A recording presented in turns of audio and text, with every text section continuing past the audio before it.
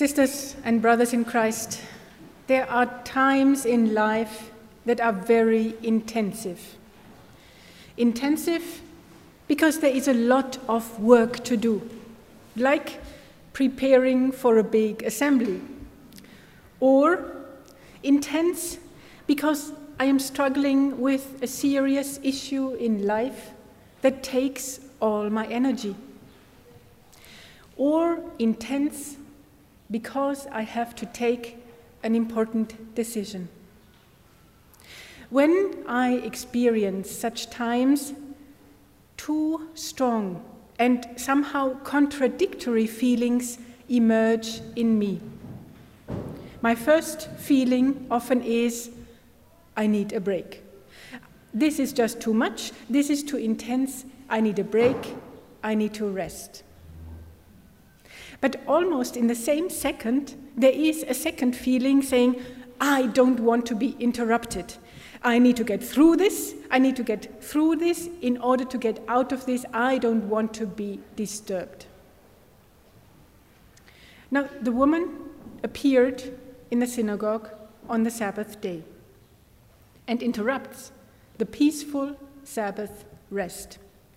The people have come to the synagogue to take their regular weekly break, to listen to the words of Scripture and to the teaching of the rabbi.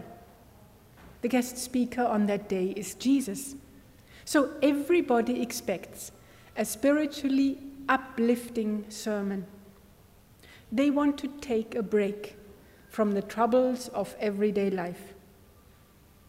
Now, these people, as we all human beings, we need breaks. This is how we are created.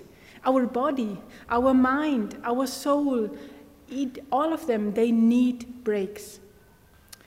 And the secular language of work-life balance is, in my view, almost a little too nice to articulate this need and the struggle for breaks. But there are also these other moments when a break seems like an interruption that only makes things more complicated. We want breaks to be part of the rhythms that we control. So if a break disrupts a schedule that I have in mind, such break seems more like a problem than a help. No doubt, the appearance of this woman in the synagogue on Sabbath day is a disruptive break. Her presence is an intervention, somehow an intrusion into this typical and much needed day of rest. But it is very obvious. This woman not only needs a break of a restful day. It's not just about keeping her troubling spirit in her quiet, just for a little while. She needs another kind of break. She needs a break that liberates her. Because she is troubled by a spirit which has left visible and painful signs and marks on her own body. She is bent over. She is crippled. Her soul suffers. Her body suffers. And it's like each muscle is bent, is contracted. It's like she needs to protect herself from further attacks. Her soul is held captive by the spirit and the body is in bondage. We don't know what happened 18 years ago. Something terrible must have happened.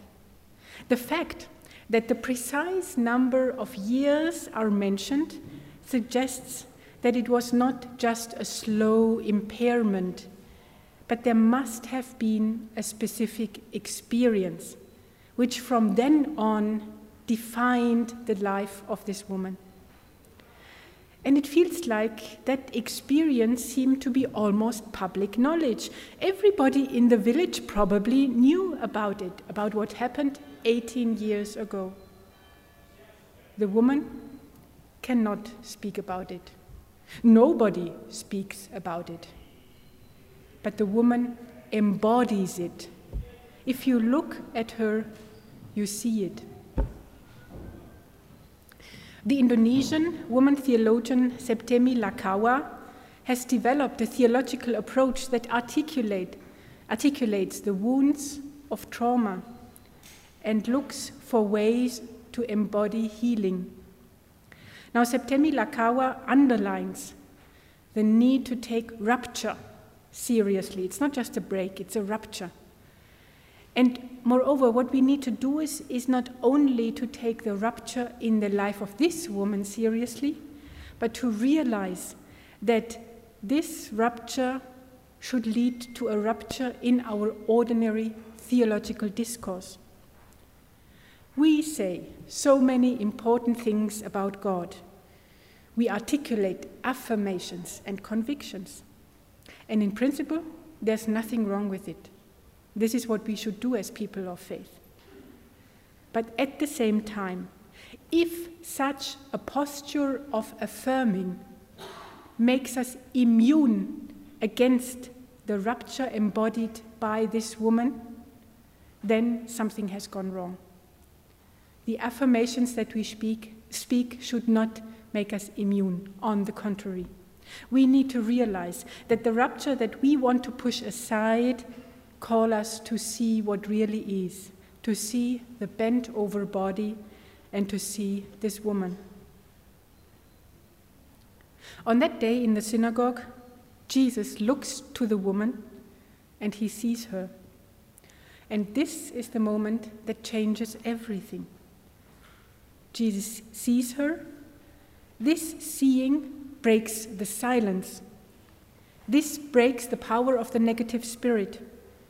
And Jesus then simply states, "Woman, you are set free from your ailment." And this is the inbreaking of God's presence that liberates the woman. As Jesus looked to the woman, it was clear that her body not only needed rest, it needed restitution. She needed a strong experience that liberates her from that other experience that defined her life up until then. So this new moment of liberation has become now the defining moment for her life. So, for this woman, this is the day that the Lord has made. This day of rest has been transformed into a day of liberation.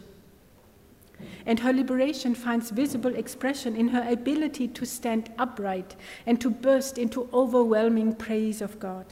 So she's no longer bent over, no longer silent. This woman now embodies joy, and she now can live out her full potential. And then, joy creates strong reactions. As she bursts out in joy, the leader of the synagogue bursts out in anger. He is indignant. He is furious because he sees the appearance of the woman as violating the rule to keep the Sabbath. He says, "There are 6 days on which work ought to be done.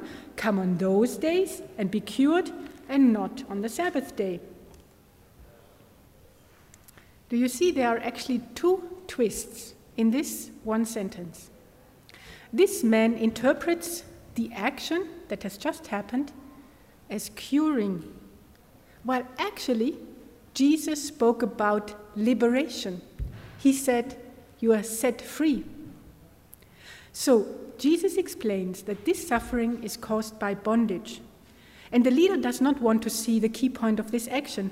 Jesus is not only a skillful physician who cures sickness, yes, he is that, but he is also the liberator. He addresses the root causes of suffering through his transformative compassion. Now, the second twist in this sentence is that in the leader's mindset, curing is human work to be done on a work day. And this leader does not want to acknowledge that the liberation that happens on this very day is not just human work. It's a divine intervention. Now, Jesus challenges the rhetoric of this leader. He unveils that the arguments which he tries to use to defend the keeping of the Sabbath are shallow.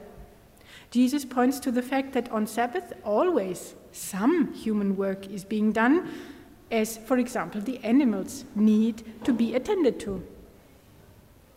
Note that Jesus does not abolish the commandment to keep the Sabbath. That's not in question. But he challenges the leader's rhetoric around keeping the Sabbath, both from a practical and a theological perspective. If the Sabbath rest, this God-given break of the week, is defended in such a way that it hinders the inbreaking of God's presence, of God's liberating power, then something is wrong. So the meaning of the Sabbath and of the rest on Sabbath day is not only that it helps me to function reasonably well on the following working day. The meaning of the Sabbath rest is that I give space to God and to let God transform me, to let God restore me to full humanity. All those things that hold me captive, that make me low, that put me down, are identified and transformed. We need this inbreaking of God's presence so that we can stand upright, that we can joyfully praise God. Jesus promises that oppressive experiences no longer have the power to define who we are, no longer bend our scope of action. And the crowd that is in the synagogue on that day is drawn into this movement of liberation, even though they themselves have not experienced the same suffering as the woman has experienced. They become part of the liberation dynamic, and they join in feeling this profound joy. So this liberation dynamic consists of two movements. It's clear and obvious. Empowerment for those who have been downtrodden, and dismantling of any practice, rhetoric, or ideology that is oppressive. This is the gospel, clear and strong. In exactly 10 days from now, the 11th Assembly of the World Council of Churches will begin. More than 4,000 people from churches and partners from around the world will gather in Karlsruhe, Germany, to pray together, to sing together, to listen to one another, and to discern together. The theme for the assembly is Christ's love moves the world to reconciliation and unity.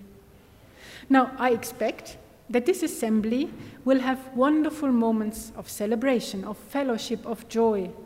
And at the same time, there will be a lot of debates and discussions.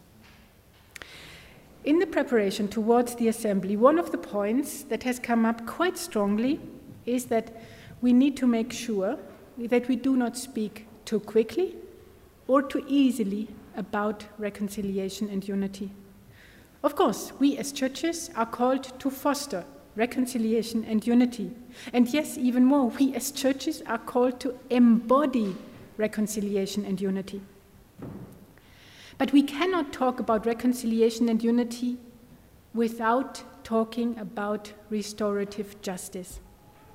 We need to give serious attention to the rupture, the wounds, the disruption that people have experienced through acts of violence, through injustice, through discrimination. Now, with regard to my personal preparations for the assembly, my initial intention was to try to briefly write down stories of hope that I hear during the assembly, each day one story, so that after the assembly, when I speak about the assembly, I will not only refer to the official documents, but that I have, like a treasure, these personal stories of hope. But after I worked through the gospel text for today, I somehow slightly shifted the assignment to myself. I will now look for stories of rupture, That might seem a little odd. And of course you might say, well, actually, if you go to the assembly, division and tension will be everywhere, so you don't need to intentionally have an assignment to yourself. You have it in front of your eyes. Yes, but I don't want to look at tensions or issues. I want to look at people. I want to look at people who embody rupture. And I will try to see the people and not the issue. I will try to hear their voice and see their agency. We just sang this song from Namibia, and thank you very much for leading us in this. It says, the love of Jesus, our Lord, is incredibly amazing. It grabbed us out of our old ways and wholly renewed us all. And now we are going to sing a second song from the assembly. This one is from Gerardo Obermann. It says, Christ can move the world to reconcile it with unity that can make the broken whole. Paparapa. Amen.